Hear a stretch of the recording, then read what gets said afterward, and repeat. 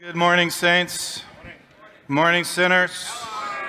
Glad that you're all here today. Just want to, shout out the obvious. It's Grey Cup Sunday, right? Yeah, go Bombers. I just want everybody to know that last Sunday was my Grey Cup. So chuckle, Riders fans. Don't you just love goalposts? Just my favorite. Anyway. So, I'm also probably one of the worst fans around. I get mad, I turn off the TV, I yell at the TV, my kids look at me, and it's crazy. But anyway, it's good to be back again. Mark the date in your calendar, pull out your phone, February 1st. That's a Saturday night, is our comedy night. You need to be here. It's a great time just to bring friends, and there's a purpose behind it. So come for a night of laughs, but also come and help us raise some money to bring in another refugee family that desperately needs to find its freedom here in Canada. So I just want to encourage you to do that. Mark the date, February 1st, and more info is going to be coming your way. Life is full of questions, is it not? Last week was a very powerful week, I have to admit. I want to applaud many people in both gatherings that got courage and stood out of their seats as we talked about suicide and mental illness and depression. And that it's okay not to be okay, and that as a church we're in this together. And it's a stigma in our culture, and yet we need to address it, especially as a church. And I just shout out and applaud all those who did respond, even those who came up, and the emails even still came in last night, just of people who are just grateful that we as a church are open and here, and remember that broken crayons still color. Right? Broken crayons still color. And that's just it's a shout out to some people with some amazing courage. Life is full of questions. So, of course, what do? I go to Google and I search what are the most asked questions of 2018. Number one, what is Bitcoin? What is racketeering? What is a government shutdown? What is Good Friday? What is Prince Harry's last name? What is Fortnite? What is a nationalist? There was also others like how do you vote? How do you register to vote? How do you play Mega Millions? How do you turn off automatic updates? How do you play Powerball? How do you buy Bitcoin? How do you screen record? And we all have our own personal questions. Am I the only one? Are we the only one? Are we alone on earth, right? Are we the only one in the universe? Other questions that we ask ourselves. Are you hungry? Does this make me look fat? Who taught you how to drive? Where'd you get your driver's license? Those are usually questions we hear out of our own mouths. Who cut your hair? Did your father dress you? But there are also much more serious questions that we have to deal with, like, who am I? Why do I exist? What's the reason or what's the purpose behind life? And of course, there's always Subway or McDonald's, Pepsi or Coke, and that's all mixed into that. But today we're going to probably look at one of the most important questions that we can ask ourselves, and we're going to look at that in a moment. But first, let's go to our context of our scripture, which is Matthew chapter 27, and we're now coming close to the climax for which Jesus came to the world. And we find ourselves in the midst of his trial. And let's just pick it up and read Matthew chapter 27, starting at verse 11. It says, "Meanwhile, Jesus stood before the governor, and the governor asked him, 'Are you the king of the Jews?' 'You have said so,' Jesus said. When he was accused by the chief priests and the elders, he gave no answer. Then Pilate asked him, 'Don't you hear the testimony they're bringing against you?' But Jesus made no reply, not even to a single charge, to the great amazement of the governor. Now it was the governor's custom at the festival to release a prisoner chosen by the crowd. At that time, they had a well-known prisoner whose name was Jesus Barabbas. So when the crowd had gathered, Pilate asked them, 'Which one do you want me to release to you, Jesus Barabbas or Jesus who is called the Messiah?' For he knew that it was out of self-interest that they handed Jesus over to him." Now here's an interesting verse. "While Pilate was sitting on the judge's seat, his wife sent him a message. 'Don't have anything to do with this innocent man. I have suffered greatly today in a dream because of him.' But the chief priests and the elders persuaded the crowd to ask for Barabbas and to have Jesus executed. "Which of the two do you want me to release to you?" asked the governor. "Barabbas," they answered. "Well, what should I do then with Jesus, who is called the Messiah?" Pilate asked. And then they all answered, "Crucify him." "Well, why? What crime has he committed?" asked Pilate. And they shouted louder, "Crucify him!"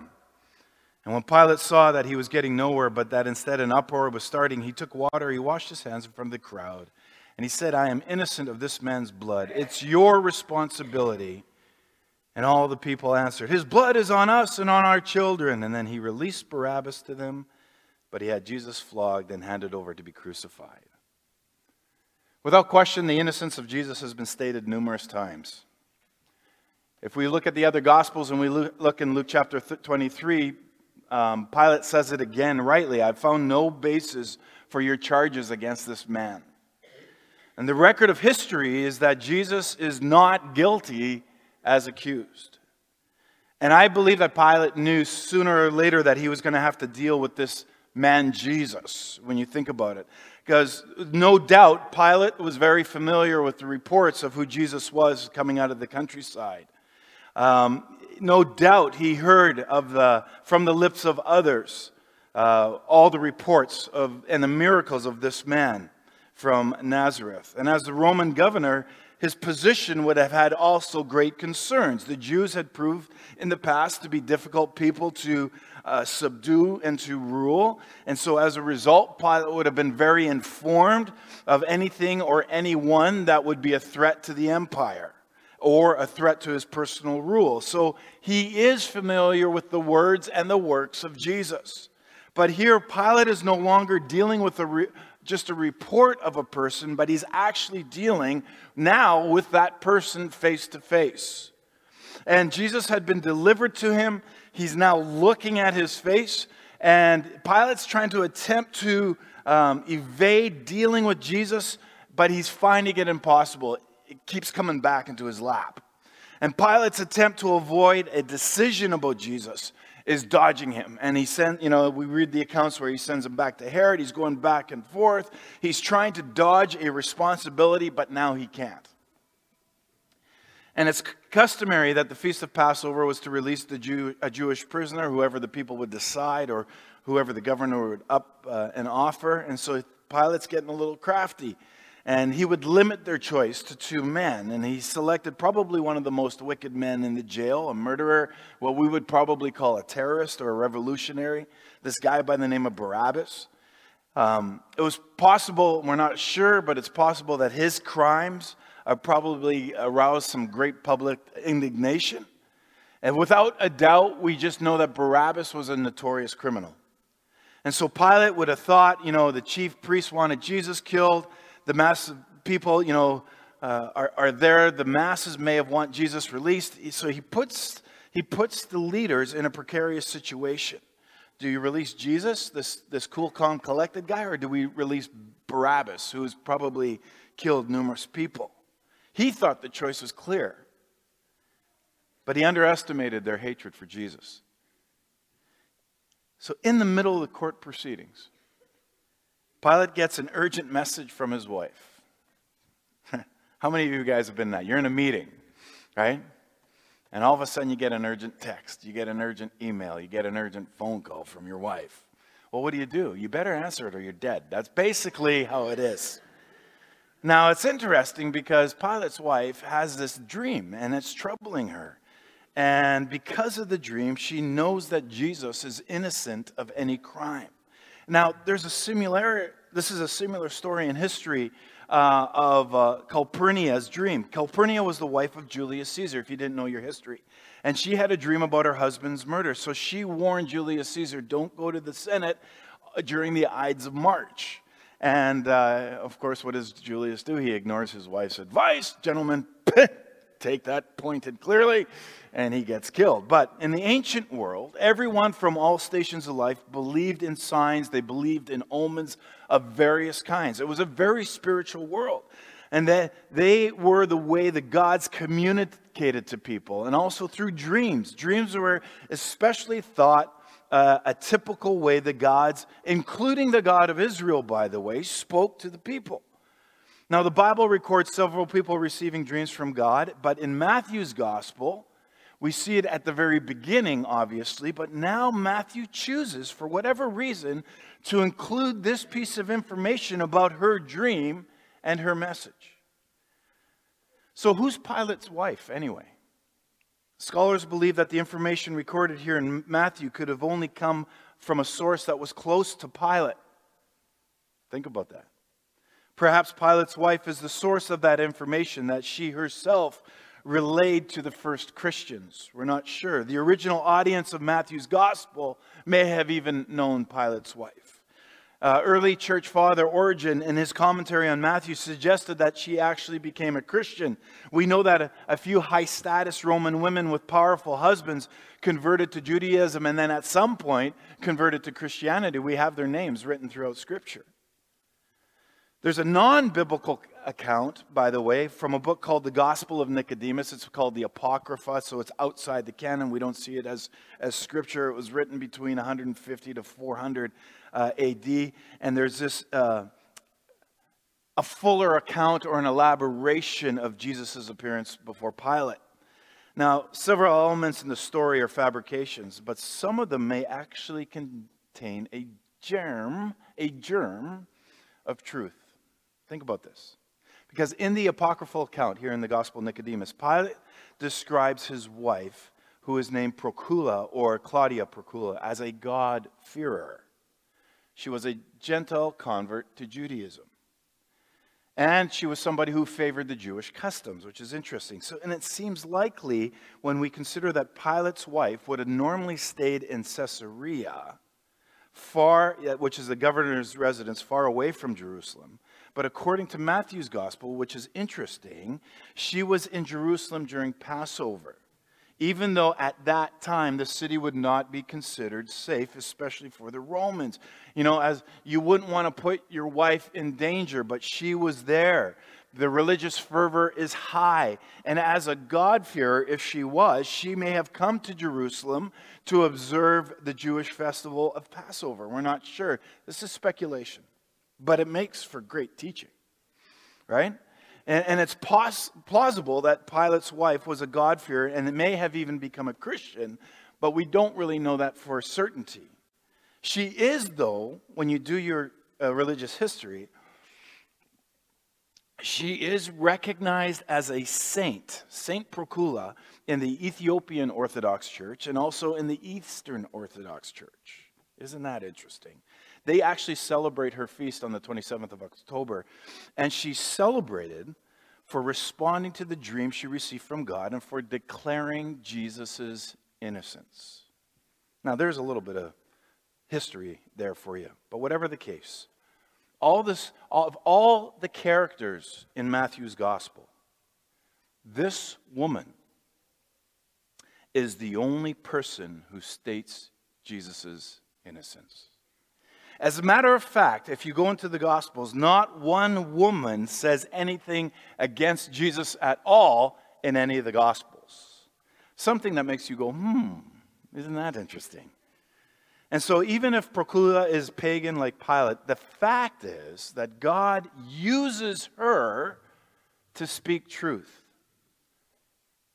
So God uses unlikely witnesses. Now, Pilate's wife hadn't told her husband about the dream. Now, Jesus is standing before her husband. She has vital insight into the situation that's going on. Pilate is already literally sitting on his judgment seat. It's in the public square. The audience is around, and he receives probably a hastily written message into his hands. Don't have anything to do with this innocent man. I've suffered greatly today. Now, like most pagans, she would have been superstitious. Again, experiencing visions and dreams. Not even a governor's wife would have dared intrude on an important trial unless it was incredibly serious. And we could only imagine what she saw in her dream or her nightmare. I presume it was more of a nightmare. We know it made her suffer, whatever that meant. We're not sure. And when you think of it, though, most of us, we forget our dreams Well, at least I do. I'm not sure about you. We may have a few that we might remember as remarkable now and then, but is there one dream that's impressed upon us that we remember it for years? Have you had that one dream that's been impressed upon you that you remembered for years? I know I have. And it doesn't change. It's always there. Whether it was real or not, you just can never shake it. She knew what the original verdict of innocence had been. She correctly feared that Pilate would change his mind. And so in opposition to the will of the Jewish leaders and against the determined shouts of the crowd, she sends a clear message telling her husband what to do. And all the married men said, amen. Actually, she sent a clear message telling him what not to do. And again, when you think about it, for her, it would have taken a whole lot of courage. You know, Pilate obviously felt that the religious leaders had no basis for requesting the death penalty. Jesus had not incited a rebellion against Rome, but he had a problem on his hands. He wanted to please these people, but at the same time, he didn't want to arbitrarily sentence somebody, an innocent man, to death. And so the solution, he thought, was let's offer them a choice of Jewish prisoners. You know, it'll be a good gesture. Let's make it happen. So he presents Barabbas, a known murderer, a robber, insurrectionist against the Roman Empire. You know, the other Jesus, who was hugely popular with the common people. They just welcomed him in a week ago like a king a few days, right? And the contrast is evident. It's mind-blowing. Surely they're going to choose Jesus. And the crowd, urged on by their leaders, chooses the guilty over the godly.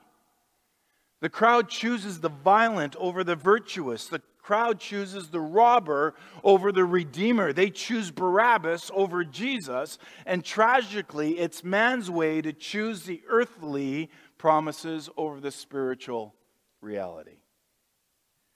And so despite the stress of the situation, we can only presume that Pilate actually took his wife's message seriously, but in the end, he actually ignores her request. And he calls out to the crowd, he says, "What then should I do with Jesus, who is called the Messiah?" And the crowd shouts back, "Well, crucify him." Well, what crime has he committed? He knows the reason for Jesus' arrest is the self-interest of the jealous religious leaders. And yet Pilate fails to give Jesus justice, when you think about it.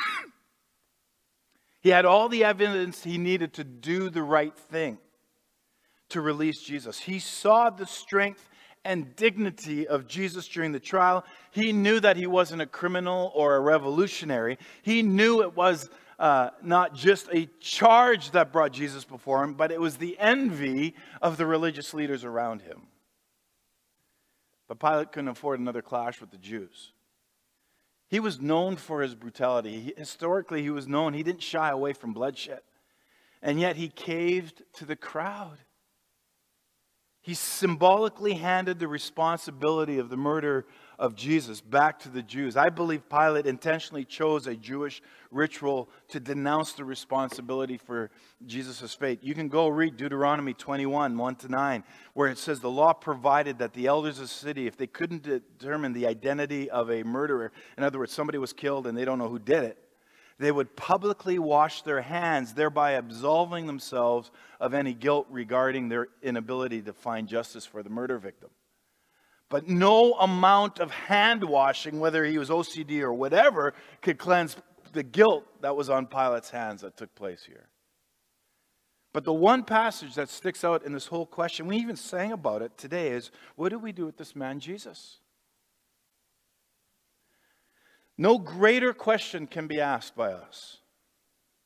Because Pilate actually represents every man, every woman, every boy, every girl on the face of the planet. Because we're all actually faced with the same question. Now, I know today we're all from different backgrounds, without question. I do want to talk to you about Jesus. It sounds simple, but it's actually far more complex than what you actually think. Or at least my mind thinks it's far more complex. Because if I say we're going to talk about Jesus, the question you should be asking you is, well, what Jesus am I talking about? You see, everybody believes in a variation of Jesus, in some way about Jesus. So what am I talking about when I say we're going to talk about Jesus? Because do you know that the Muslims believe in Jesus? In fact, Jesus is written in the Quran, he's mentioned 35 times. 27 times his name is Jesus or Isa in Arabic, and 8 times he's mentioned as the Messiah. The Muslims consider Jesus, the Christ, to be one of the greatest prophets God has ever sent to mankind. Did you know that the Jews, not the ethnic Jews, but those who have given themselves to the religion of Judaism, believe in the historical Jesus? They see him as one of the many false messiahs, and he was dangerous because he had this influence that he garnered that affected the entire world. Do you know that the Hindus believe in Jesus? Some Hindus regard Jesus as the incarnation of the god Vishnu. Now, according to Hindu belief, Vishnu is periodically incarnated into the world in various forms, such as maybe a fish, a dwarf, or a human being. Even atheists and agnostics believe in a historical Jesus who is either a good teacher or at least had a life that people should emulate. Those who don't believe in Jesus in any religious way would see Jesus as simply a historical person, a lot like, let's say, George Washington or Abraham Lincoln. You know, sure, they did some good things, but as far as my life goes today, it's irrelevant. Then there are nominal Christians or cultural Christians. And I don't know how else to put it. They consider Jesus to be a good add-on to their lives, but not necessarily the Lord of their lives. Jesus light, as I call it. He's the type of genie in a bottle who grants us our wishes. You know, he demands nothing from us. And if we're really honest, Jesus, for the nominal Christian, kind of exists like an errand boy. You know, we ring our little bell, and he brings us our pillows and our cappuccinos or whatever we need to comfort our weary souls. So when I say for the next few minutes I want to talk about Jesus, which one of those dudes am I talking about? Because they're all very different from one another. What I want to do is talk to you about Jesus as he presents himself in Scripture. I want to argue, or I would argue that how you see and understand Jesus Christ will affect how you see yourself, and that will affect on how you see the world around you, and that will directly affect your ability to live the fullest life possible. If you brought your Bible, John 12, verse 20, it says, "Now there were some Greeks among those who went up to worship at the festival. They came to Philip, who was from Bethsaida in Galilee, with a request. 'Sir,' they said, 'we would like to see Jesus.'" Look at their method of communication. Philip went to tell Andrew. Andrew and Philip then in turn told Jesus. And they told 2 friends, and they told 2 friends, and so on. So Jesus replied, "The hour has come for the Son of Man to be glorified. Very truly, I tell you, unless a kernel of wheat falls to the ground and dies, it remains only a single seed. But if it dies, it produces many seeds. Anyone who loves their life will lose it, while anyone who hates their life in this world will keep it for eternal life. Whoever serves me must follow me, and where I am, my servant will also be. My Father will honor the one who serves me. Now my soul is troubled, and what shall I say? My Father, save me from this hour? No, it was for this reason I came to this hour. Father, glorify your name." I want to draw you to some movement in the text. I want to draw that to your attention, because first what you have are these Greeks, these Gentiles. They are outside the covenant promise of Israel. In other words, even if they became Jews, they were not allowed to be able to worship in the inner courts of the temple. In fact, there was what the Jews set aside. It was called the outer court. It was called the court of the Gentiles, and for women. And if you crossed that wall, you tried to cross to get into the inner court, you could actually be legally killed by the high priests and the temple palace guards. So the Gentiles, the Greeks, right, were not allowed into the innermost parts of intimacy with the Creator God. Now in this text, what we see is that we got these Gentiles, these Greeks, who are seeking him. So there's this movement towards Jesus. There's this movement towards Jesus by people who are historically outside. If you read the Gospels, we see there's movement towards Jesus with the tax collectors, with the sinners. What do? They flock to him. They're drawn to him. So we see movement towards.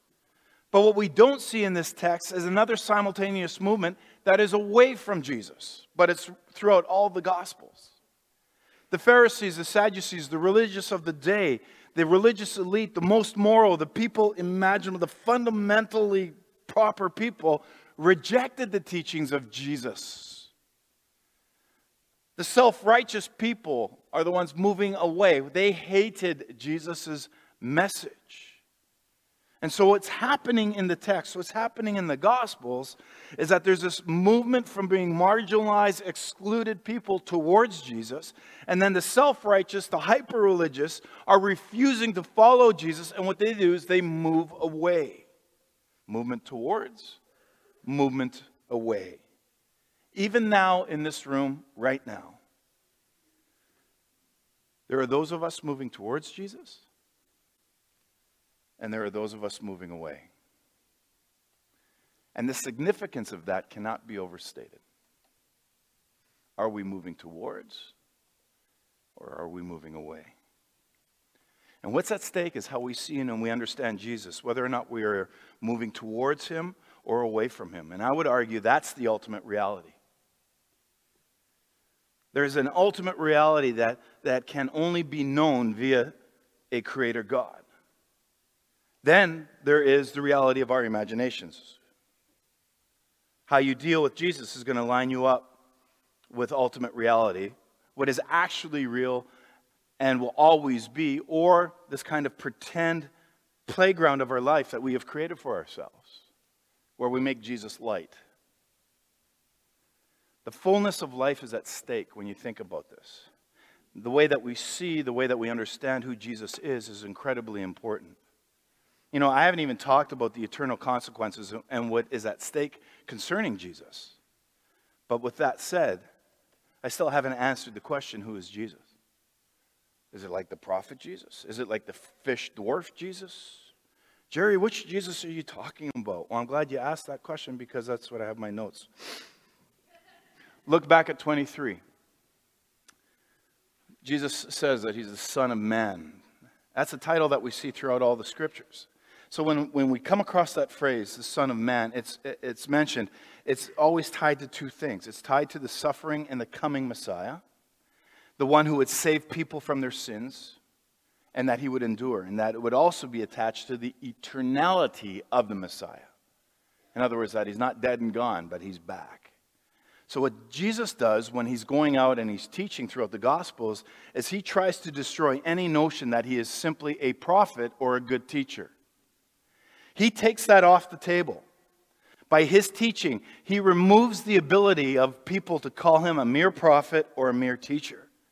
He says, no, the Son of Man. He's saying, I am God. I'm not a God. I am the God. When we look at all of his teachings throughout Scripture, I am co-eternal with the Father. Again, I don't have the time to go there. I have always been. I've always be. I have not been created. He wasn't created. He calls himself basically the second person in the Trinity. This is why the religious elite go crazy. And even if you want to view the Bible as simply literature, he doesn't talk like a prophet. Prophets show up, they tell you what somebody else said, basically, right?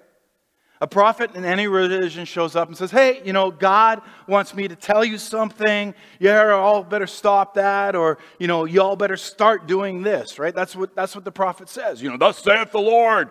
You know, they get into it. But that's not how Jesus teaches. In fact, we see in the New Testament that people are stunned at the way that Jesus teaches. He shows up, he says, you have heard it said, but I say. Do you know who he's quoting on? You have heard it said? He's quoting God the Father. You've heard it said, but I say. That's not a prophet saying that. That's God himself. He doesn't teach as a prophet. Now, if we start going back over a whole list of who is Jesus, you know, some things start falling off. He can't be a prophet if he says, I'm not a prophet, I'm God in the flesh. He can't just be a teacher if his teaching says, I'm God in the flesh. He's the Son of Man, and the Son of Man is the promised Messiah who would die for the sins of humankind. The prophet Isaiah said this, and that this would be what the servant of God, the Son of Man, would do in Isaiah 53. And it points to Jesus. Now, there's something I found really interesting in the day and age in which we live. Because we are an extremely conflicted and confused people. And here's what I mean by that, because categorically, Western thought wants to reject the notion of sin. We don't like the concept of sin. You know, I hear it, there's no such thing as sin. And so to reject that category outright and at the same time wrestle with a type of invisible guilt that throws us into a quandary. Well, there's no sin, but why do I feel this way? And almost all of us feel that if we were to be thoroughly examined, we would somehow fall short. We just don't make up even, never mind God's standards, we don't even make up to our own standards. You know, but so what are we falling short of? Well, if there's no sin, what are we falling, short of? If there's no such thing as rebellion against God, if there's no such thing as iniquity, that's another wonderful word, then how do we explain our natural guilt? You know, our mom and dad didn't necessarily infuse that into us. We're born with it. How can our belief that I should be able to do what I want to do still produce guilt in our hearts? That's our culture. Just do what you want. It's your truth. It's your world. However you feel, make it happen. But then there's still this guilt in our hearts. So you see, I actually believe we're a confused people. We're a confused culture. We want to say that there's no such thing as sin, and I'll decide what's right for me. And yet we're plagued by guilt. We're plagued by a constant feeling as that we can never measure up to a standard. But what's the standard? See, the Bible is very clear that that little mess in our heart is actually sin. The book of Romans would say that there are 3 things that are true about every person in this room, myself included. Let me give you a real brief down. The first one is that we all prefer creation to the Creator, don't we? We all prefer creation. You know, we don't want God, we want His stuff. You know, we don't want God, we want what God has created. And what that does is that actually does two things for us. First, that's really outright blasphemy if we live our life that way. Secondly, that hurts you in your ability to actually enjoy life to the fullest. Well, how is that? Well, if God has created all things, then what makes the Scripture clear is that this Creator God has created all things, not so that these things would be just enjoyed, but rather that He might be enjoyed as the giver of those things. Are you tracking with me? Let me give you a real down-to-earth experience of joy that goes beyond any normal experience of joy. A well-cooked steak. Okay? Now, do I get an amen? Yes, okay. Now I'm catering to the men in the audience, am I not? Yeah. Now, by well-cooked, I mean medium rare, right? Okay, now, if you cook it more than that, you just ruined it, bro. Eat a pork chop, you know what I'm saying? Leave the steak alone. A medium rare steak. Now, and if you're able, just throw it out there, a nice Merlot, surrounded by good friends and family. That's an awesome night. Do I get an amen? Yes, of course. Laughter, stories that border on lies, just like that. Just good fun. That's a beautiful moment. But is it not more beautiful if I see and sense and understand that all of that is also a gift from God on high? The steak is awesome. The wine is awesome. The friends are incredible. It can be enjoyed. But you're going to slam into the wall of that enjoyment if you don't realize that this has all been given to us by the Creator God. I get the experience of the joy of dinner. I get that. That it compounds past itself into an understanding that there's something bigger, that there is a Creator God who loves and graciously gives to His people, even gifts of common grace. I don't just enjoy the steak, I enjoy the giver of the steak, right? I don't just enjoy the friends, but I enjoy the giver of the friends. I just don't enjoy the Merlot, but the giver of the Merlot. Do you see what I'm saying here? That's exponential joy. And it's a type of joy that you can't experience outside of Jesus. Now, I'm not saying that you can't have a good time outside of Jesus. In fact, only an idiot will say that. And there's a lot of idiot Christians. You can absolutely have a good time outside of Jesus, but you're not going to have a fullness of a good time. You could have, because you've built a wall around yourself by loving creation more than loving the Creator. In other words, what I'm saying is that God has blessed us. Look at our culture, people. God has blessed us so much. It's okay to enjoy the blessings of God. You just give Him thanks for it. You give him thanks. You acknowledge him for it. And we've intrinsically know, that, unless we acknowledge that God, we're chasing something all of our lives. Right?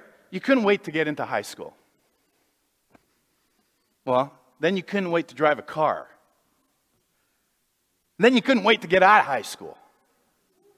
And then you couldn't wait to get to college. And then you couldn't wait to get out of college. And then you couldn't wait to get married. And then you couldn't wait to find a job. And you couldn't wait to buy a house. You couldn't wait to have a kid. You couldn't wait to get that kid out of your house. You couldn't wait. And this is what happens in our life. We keep chasing. Is this going to satisfy me? Is this going to satisfy me? And so we run. Is this going to satisfy me? I need to find this person. I need to get this job. I need to get this house. I need to find this car to be seen as, I need to be seen like this. And as soon as I get that, I'll be happy. And it keeps betraying us because when we get there, we're not satisfied. And that's the wall we're hitting. It's the created stuff. It wasn't meant to satisfy you. It was meant to point past itself to what and who could satisfy you. And that's why Romans 1 reads us so clearly. Everyone in this room loves creation more than the Creator. The second thing the Bible says is that we're all guilty of in Romans 1 is that we believe the lie over the truth of God. And what that means is if I could just condense that, I would say we think we're smarter than God. In my 31 years of ministry, I've sat across from some crazy people. Some of you are in this room. Hi there. But I've never sat across from one who said, I just think I'm smarter than God. I've never heard anybody ever say that. But we all live like it.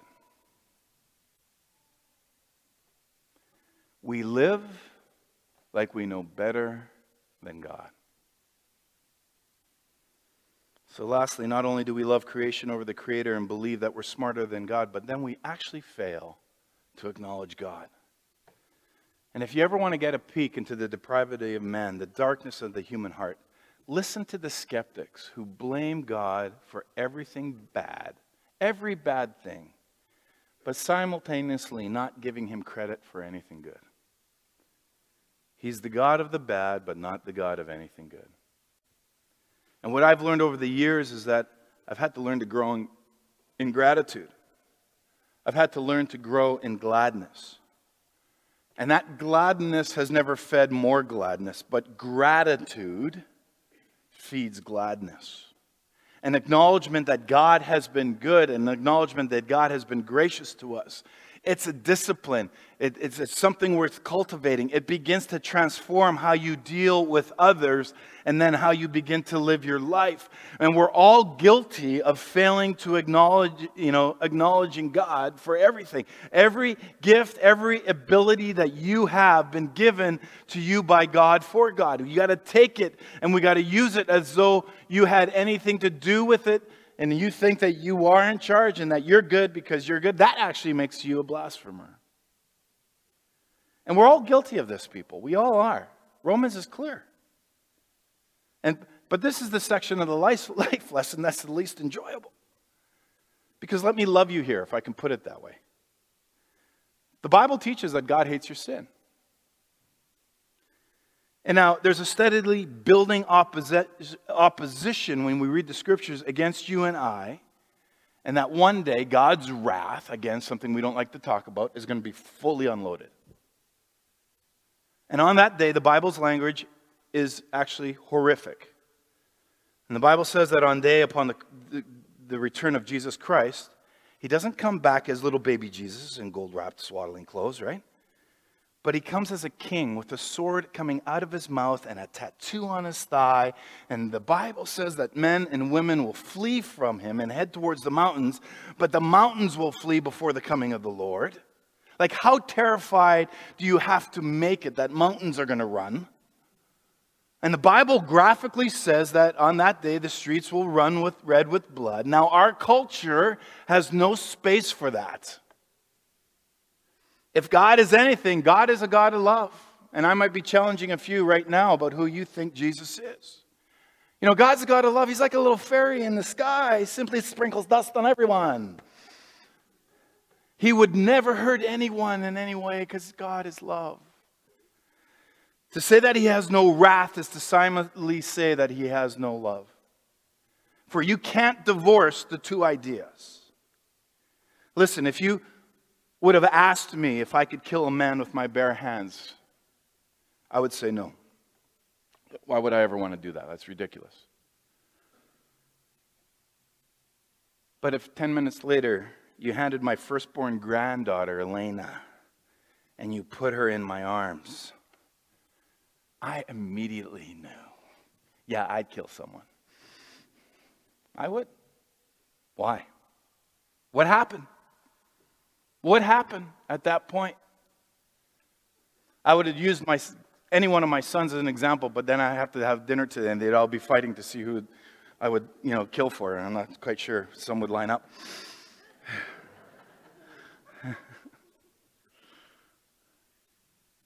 When you don't have girls, and sometimes they come into your family, your perspective changes completely. And what would have given birth to wrath in my heart? Love. Love.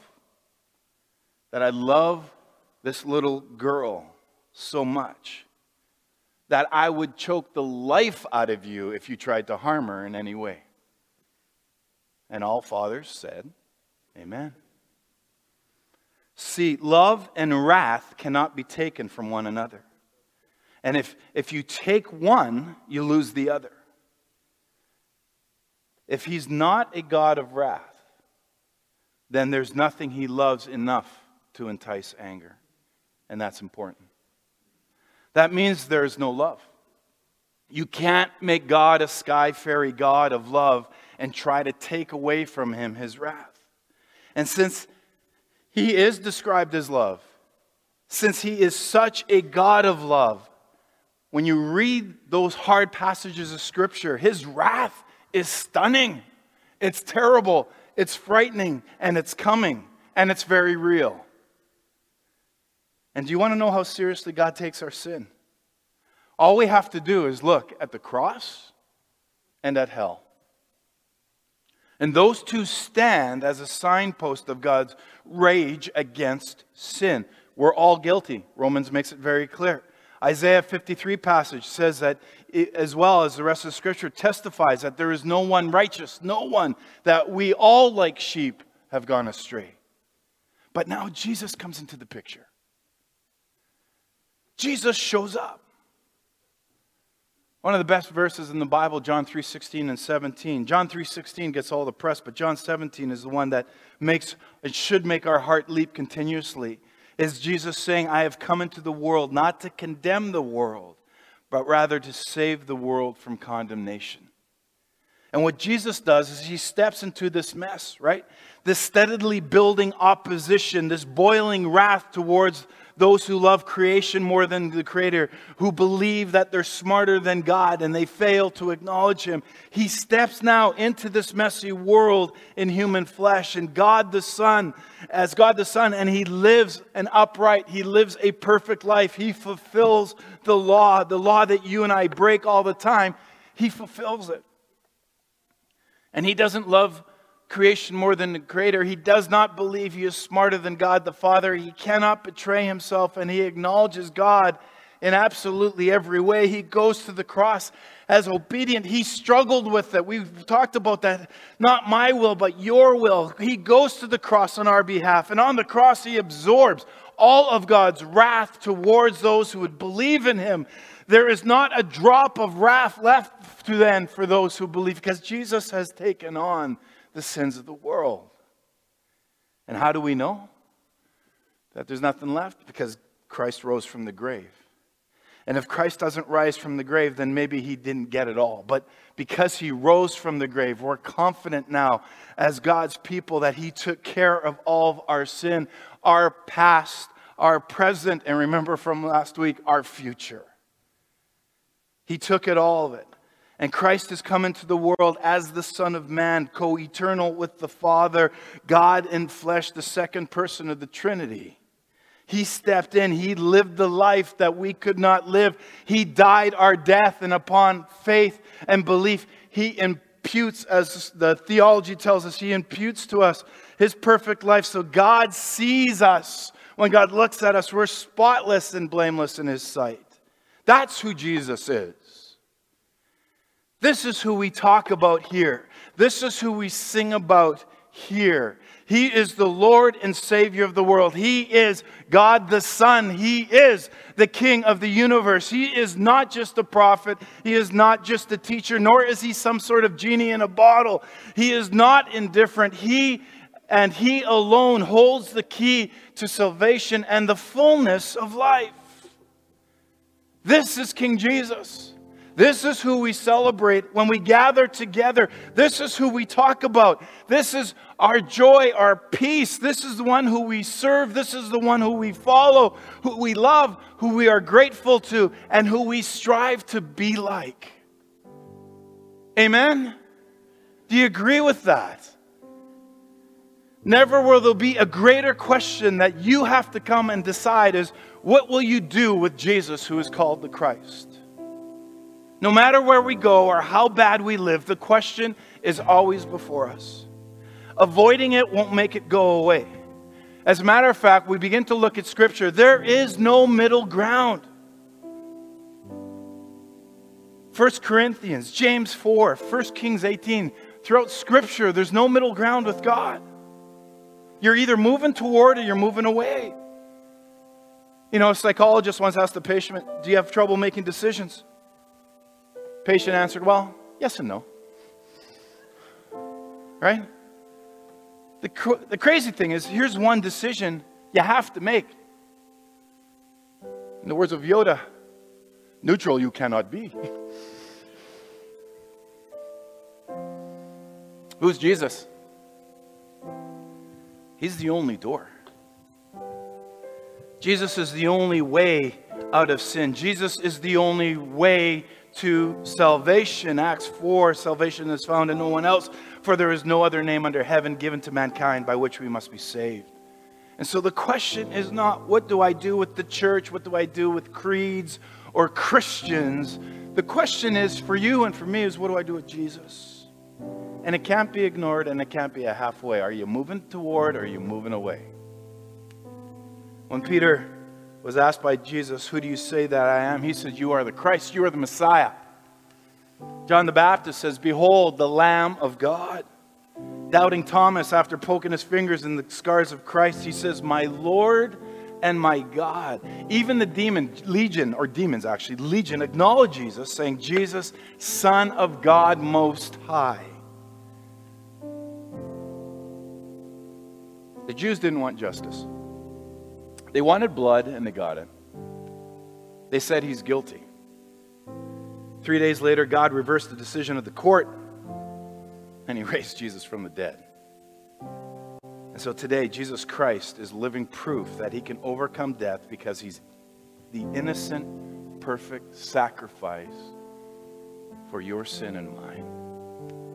So what's your verdict today as you leave this morning? What are you going to do with Jesus? Because really, when you think about it, it's a personal question. No one else can answer that question for you. It's also very specific. It's not about what you think about religion or whatever. What will you do with Jesus? What will you do with Him? Because that actually settles your eternal destiny. And it's a pressing question when you think of it that way. Because now, it's a question that actually requires action. Like I said, there's no middle of the road, because Jesus Himself said, he that is not with me is against me. We're either moving towards or we're moving away. Fabulous story. I got all these old books of men of history. D.L. Moody, great evangelist. He recalls the biggest blunder of his life. It happened on Sunday night, October 8th, 1871. He's preaching a series in what was called Farewell Hall in Chicago. And the crowds just kept coming and coming and coming. And his text on that night was, "What then shall I do with Jesus who is called Christ?" Our text today. And so Moody, in his preaching, he looks to his community, his congregation, and he asks them, like I'm doing with you, to evaluate their relationship with Christ. Evaluate your relationship with Christ and return next week to make up your minds about Jesus and to make their decision for him. That crowd never gathered again. Moody goes, during that time, he's preaching, he makes the call, he turns to another famous man he traveled with, Ira Sankey, and Sankey would sing a solo. And the solo specifically was called "Today the Savior Calls." By the time Sankey was getting to the third verse, his voice was being drowned out by the noise that was going out in the street and the outside. And that was the day the Great Chicago Fire had begun. Now, this is history for you. Even at that time, the flames were now coming towards a hall where all these people were gathered in. So you had the clanging of the fire bells, you had the noise of the engines, you had the panic of the crowd, which made the meeting impossible to continue, obviously, and they had to evacuate. That night in Chicago, some 300 people died because of this fire. It left more than 100,000 people homeless. And in the years that followed, Moody himself wished that he had called for an immediate decision for Christ. Isn't that interesting? And so today, I say this. If you're here and you're a guest, or maybe you've been coming for a long time, if you haven't surrendered your life completely to Jesus, I'd be amiss not to encourage you to do so this morning. Maybe you're sitting there and go, "I'm tired of doing it on my own." It's like you say, Jerry, every time I get to the next step, I'm hitting that wall. I just don't know what's going on. I keep chasing.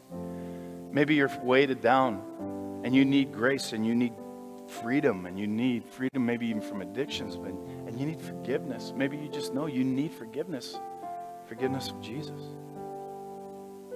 So this morning I'm going to invite you to do something. I don't always do this, but today I feel the necessity to do that because I want to pray with you. I really want to be able to pray with those who want to start a life fresh with Jesus. And so I'm just going to ask all of you to bow your heads simply, with nobody looking around. I don't want to embarrass you, whatever. I just want to, if there's anybody here, I'd be amiss. I don't want to do like what Moody did and have a regret.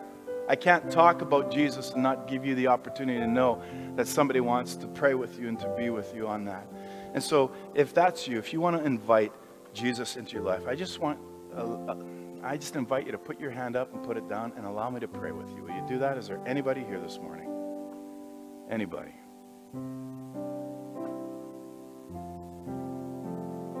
Let's pray.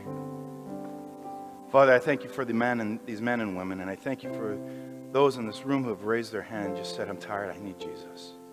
And Father, for those who raised their hands maybe for the first time or maybe in a real, very real way today, I just pray that they would sense your Holy Spirit rushing over them and through them. Pray that you would flood their hearts with a release of mercy and trusting in you to lead and guide them. Father, I thank you for joy. I thank you for forgiveness that's found in that place. We love you. And my prayer is that you would help us. For it's in your beautiful name I pray. Amen. Stand with me. If you lifted your hand, I want to invite you to contact the office. We want to get you involved in a life group. We want to get you connected.